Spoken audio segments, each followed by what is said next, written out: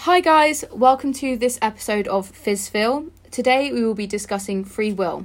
So we're going to be discussing free will from the perspective of philosophy, theology and physics. Yeah.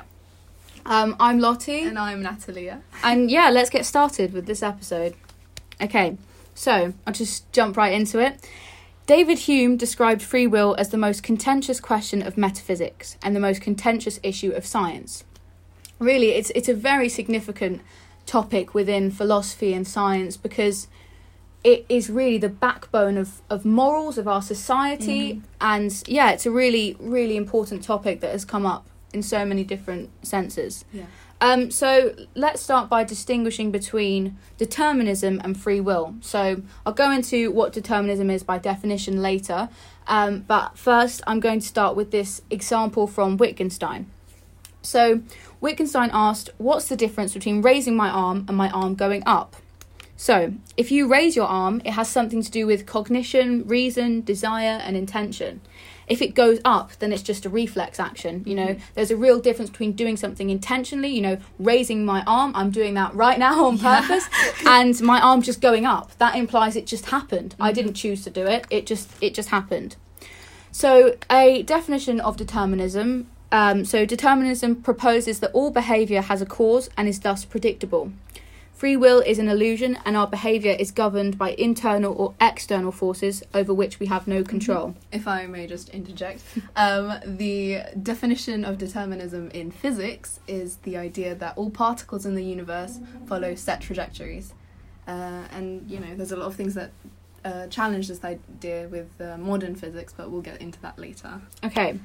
So there are a lot of different approaches to determinism because it's such a widely debated theory. So some people see determinism from an environmental perspective, external forces, and others see it from a psychic or genetic position where it's more internal, the forces that interact with it. So I'm just going to start with environmental determinism. And this sees the cause of behaviour as being outside the individual, such as parental influence, the media, or school. So it's kind of the idea that your experiences, your parents influence your behaviour, your school influences your behaviour, the media influences your behaviour, and that is what controls your thought pattern. So basically, what you see happening, what the example that your parents set, the example the school sets, the example the media sets, you're going to follow and you're going to adopt those behaviours. So an experiment by Albert Bandura in 1961 with, I think it was called Bobo dolls, showed that children become aggressive through observation and imitation of violent adults. So what he did, he showed one group of children a clip of adults interacting with the Bobo doll very aggressively by hitting it.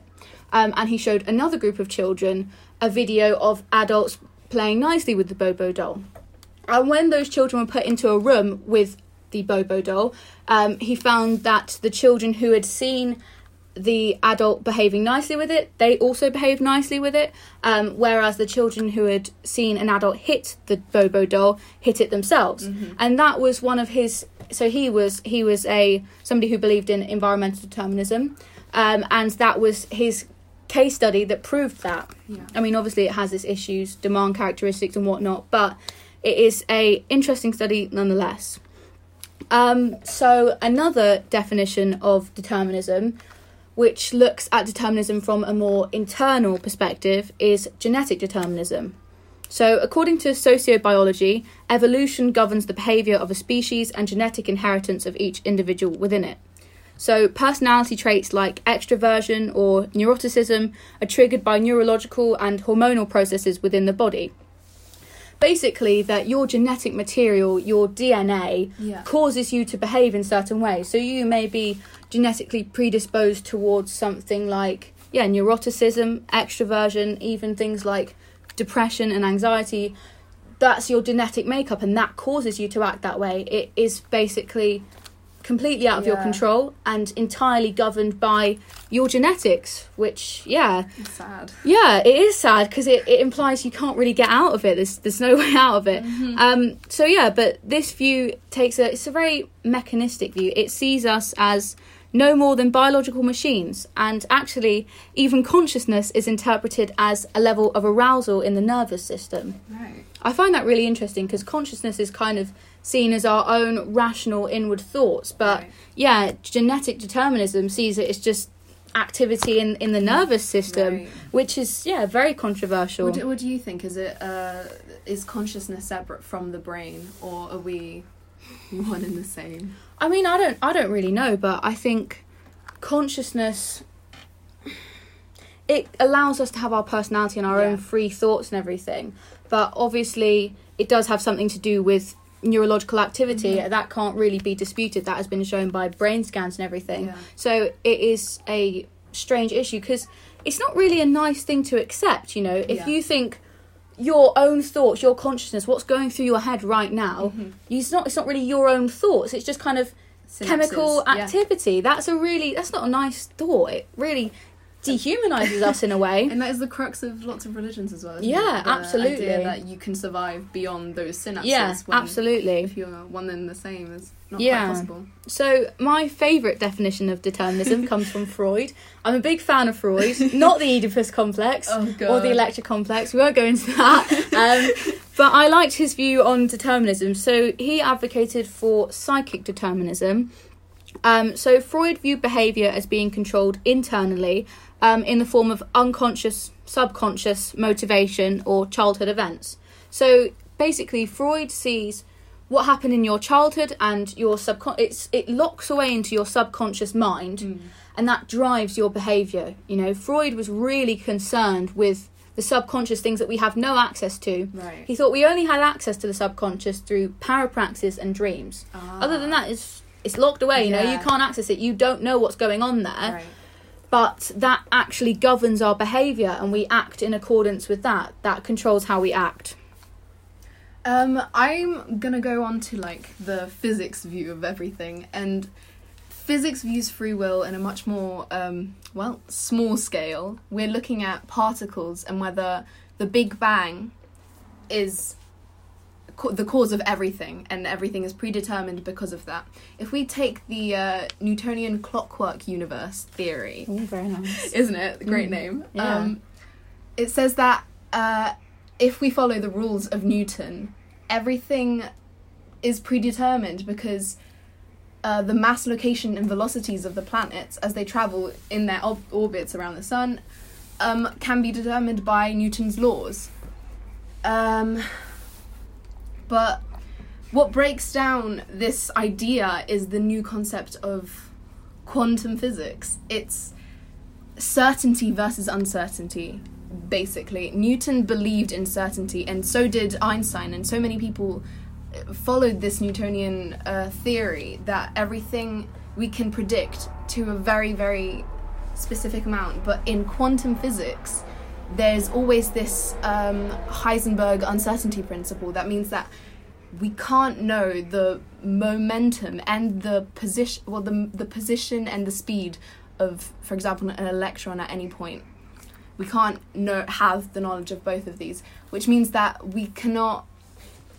We don't have certainty in everything, and if we have uncertainty in this tiny, the smallest possible way, it means that we can't believe determinism because the trajectories and everything it's off because of the uncertainty.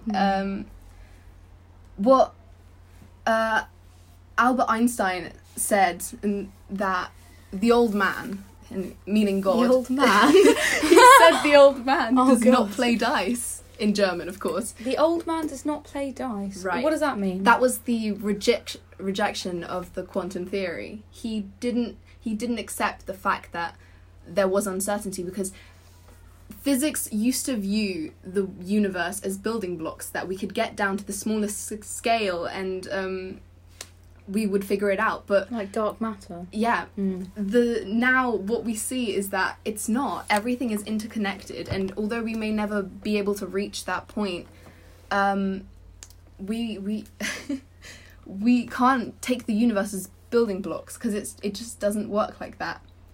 So would you say then that physics takes a deterministic stance, or does it advocate for free will? because of the new quantum theories, I think determinism is rejected, basically. It's saying that because of the smallest uncertainty, we cannot predict the future, and therefore there is no model that can say that free will doesn't exist. Yeah, I find that really interesting because, I mean, I've looked at it from a biological perspective, and that sees, you know, that idea of genetic determinism is very prevalent within biology. So I'd assumed it had been sort of similar in physics because, biology says that we are a product of our genetic makeup, our DNA that controls our behaviour. But physics seems to argue something else, which is very interesting. Another idea that came in was proposed by Stephen Hawking, actually. And this was chaos theory, and it says that even if we can predict something, if there was a computer that could calculate every single particle in the universe and tell us the outcome of a question, the fact that the computer interacts with the planet affects our behaviour, and that in turn destroys any probability that was previously calculated. Like the butterfly effect, the fact that one beat of a butterfly's wings on one side of the world could potentially cause a tornado on the other side, that the smallest uncertainty, the smallest change can alter everything, which is basically saying that free will exists because we cannot predict the future. Interesting. So should we go on to talking about the Libet experiment? Cause so we found this this experiment very interesting about actually free will, determinism actually being proved. So do you want to explain it? It looks at the neurological process, basically, and it was performed by Benjamin Libet, and in the experiment, test subjects were hooked up to a brain scanner and asked to flex their wrists whenever they wanted to. And this brain scanner showed that there was unconscious activity before they had made the decision I think it was to flex their wrists. 4 seconds before, I think. Which has incredible implications that we perhaps aren't in control. Yeah, because if we accept that theory, looking at the findings of that says that our subconscious mind has decided to act before it even comes into our consciousness, before we even think, this is what I want to do. So really what it's saying is your body decides, and then it sort of says to the brain, okay, we'll do this. But you're not the one controlling that. It's that almost links to the Freudian understanding of determinism, because it sees it as being governed by activity in the subconscious mind, which I think really nicely combines this kind of theoretical subconscious understanding with a more scientific, actually backed up definition. It's a really interesting experiment. One thing I will add is Benjamin Libet also concluded, so kind of to take a less deterministic stance, whilst he said clearly this evidence shows that our subconscious mind acts before it comes into our consciousness. We're not really in control of that. He did believe in something called free won't rather than free will. Wow. So he thought you could veto, basically your mind could veto doing an action. So if you don't want to do something, you can stop it. Yeah. That's so interesting. I think, though, I don't think there was any evidence behind that claim. I think he himself was scared of the implications of what he'd said, and people didn't want to accept it. This is how it's always been. When scientists and philosophers and people, when they don't like the conclusions of an experiment, they're just like, nah, it's not true. and I think he added this as a way of deferring from the hard-line deterministic stance that his experiment took. So he had to say, there is some conscious interference with it. You can say, no, I'm not going to do this. Obviously, all the evidence from the experiment points that that's not the case, but it's an interesting concept nonetheless. So I thought I would talk about Immanuel Kant. I have to make sure to say the name correctly. It's a dangerous place to be. Yeah, I don't want to get censored by Spotify. So, we'll go on to talk about Kant and then the implications of determinism, which are, very, very interesting. Determinism is obviously inconsistent with society's ideas of responsibility and self-control, and Kant was very concerned with this. So he reaffirmed the link between freedom and goodness. So Kant proposed that a rational will must be regarded as autonomous. The fundamental principle of morality is none other than the law of an autonomous will. Thus, at the heart of Kant's moral philosophy is a conception of reason whose reach in practical affairs goes well beyond that of a Freudian slave to the past. So this self-governing reason serves as the basis for our morality. And essentially what Kant was saying, in less fancy words than the ones I've just used, is that in order to act morally, in order to fulfill what he called the goodwill, which is basically ultimate goodness, morality, being a good person, virtuous, you have to be free. You cannot make moral decisions. You cannot be virtuous if you are not free to make those decisions. Wow. Kant was very concerned with duty and moral obligations. You know, if any of you know about his philosophies, you know, he was concerned with the categorical imperative and always fulfilling your duty and the goodwill.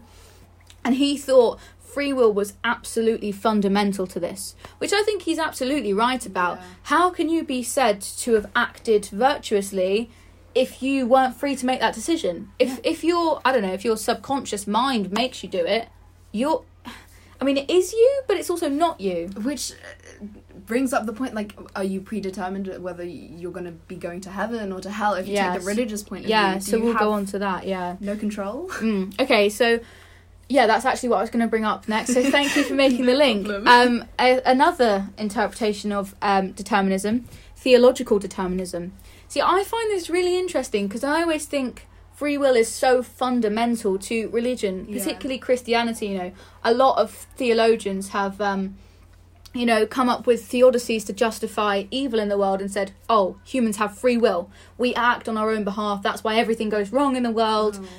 So, really, the concept of theological determinism says that that's not true, and anything that goes wrong in the world is outside of our control because we are not free moral agents. But I will go into this topic. So theological determinism stems from the concept of divine preordination.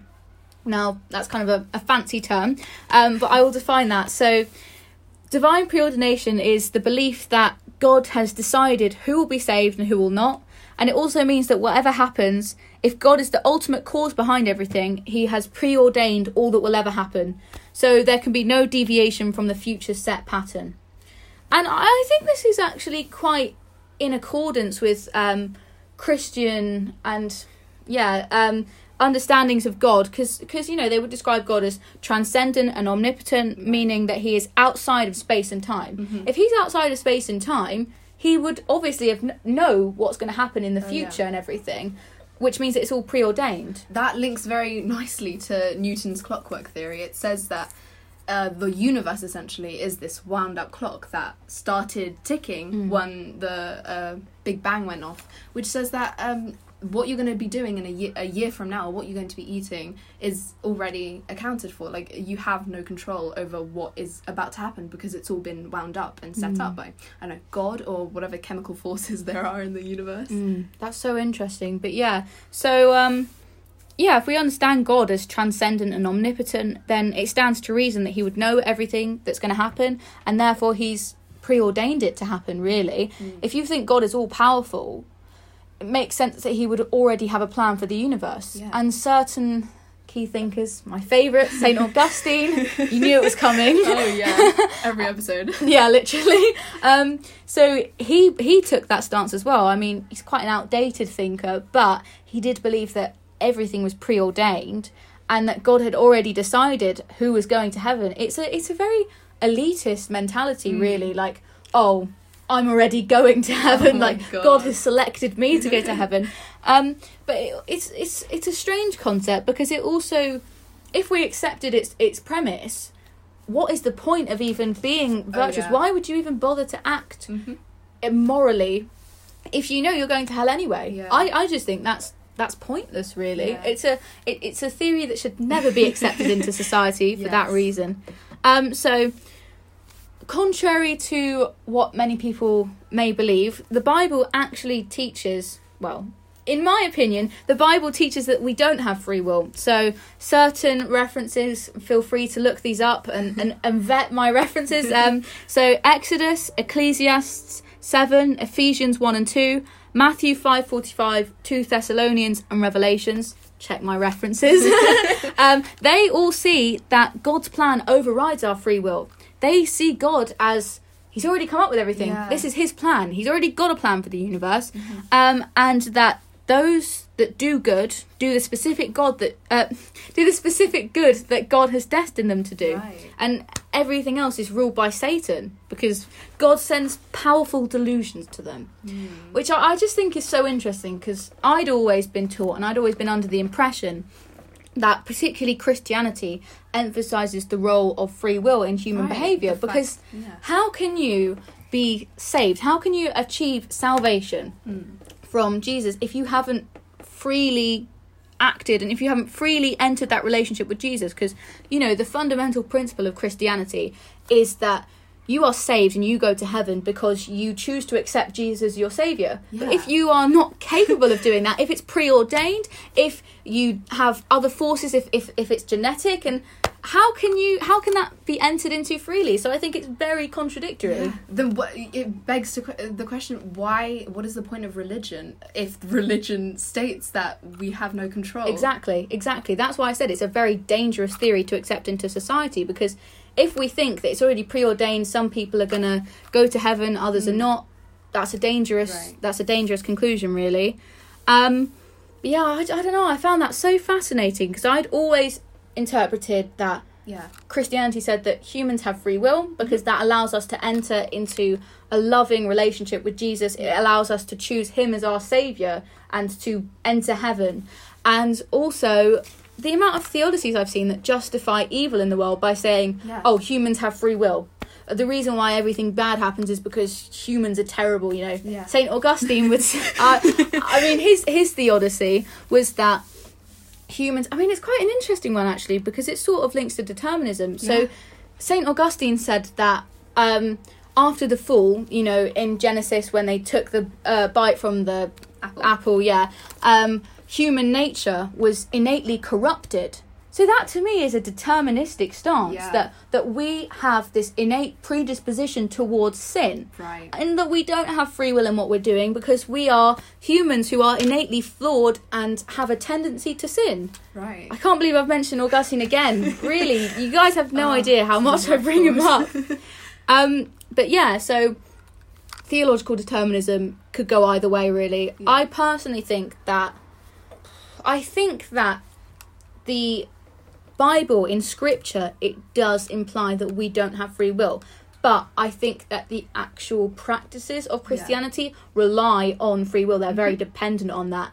The whole concept of salvation is incredibly dependent on free will, and so you could really argue either way, that Christianity says we do or we don't have free will. And science, on the other hand, has moved to the rejection of determinism. Depends which science, because I'd say biology is very hardline determinism. Yeah, because that genetic determinism, biologically it sees us as a product of our DNA and everything, and that is very deterministic. It's saying these are, there's no way of adapting that as well. That is perhaps the most hardline determinism, along with psychic determinism, is saying that we are entirely a product of our genetic makeup, our DNA, and therefore all actions are governed and controlled by our DNA and our genetics. That is irreversible, really. You can't go back and change your genetics. Well, physics on the smallest scale says that because uncertainty exists, we cannot have certainty, or we cannot have predisposition or whatever. So I think we should just finish off by discussing the implications of determinism. So obviously, determinism is inconsistent with society's ideas of responsibility and self-control, those ideas that form the basis of our moral and legal obligations, Our code of ethics assumes that we can freely choose between right and wrong. In the Christian tradition, that's known as moral liberty. Probably should have mentioned that earlier, but it's just come into my brain now. So that's the capacity to discern and pursue the good. But if we accept the premises of determinism, if we accept that we don't have control over our actions, that has enormous implications on, for example, our criminal justice system. Because if you think that we don't have control every single action is not really our fault, it's not controlled by us, how can you blame somebody for what they've done? How can you blame a murderer for their actions if it's just a result of their DNA? Could that be the parents' fault? Is that his mum's fault for giving birth to them, you know? So would you say that determinism it has to be rejected in order for society to function? Well, I think that society could perhaps function under deterministic acceptance, because I think if we focused more on preventative measures, so for example, if we focused a lot on child development and making sure that a child does not develop in a negative environment, you know, they're constantly surrounded by positive influences. And I mean, from a genetic determinist position, if you see behaviour as determined by your DNA, how can you really restrict that? There's no way of stopping that unless you say, right, you're a criminal, you can't have kids. God. That's the only thing you can say. I think that would be an awful society. That's like eugenics, literally. That's a very, very dangerous path to go down. If you accept genetic determinism, you're saying that people are genetically predisposed to act a certain way, therefore, in order to stop it, some people just can't have kids. Oh, God. But then I think if you accept environmental determinism or psychic determinism, that's a different story. See, I think that could actually be really beneficial in society. Right. So if you think a child, or if their actions and they begin developing from their environment, what they're seeing around them, and their subconscious mind during childhood, then that could be prevented. If they are surrounded by good influences, if they go to a school where they're not, bullied, if the media surrounds by positive influences, their parents set a good example, and they don't have a traumatic childhood that builds into their subconscious, that could mean that we actually have a functioning society. Yeah. I mean, but really it does depend on which type of determinism you advocate for. Mm-hmm. That was very interesting. Yeah. I think that's kind of all we've got to say on the matter. Yeah. This is actually one of my favourite topics, though. So I hope you've all enjoyed this episode. Thank you all very much for listening, and we'll see you next week. Yeah. Goodbye. Bye.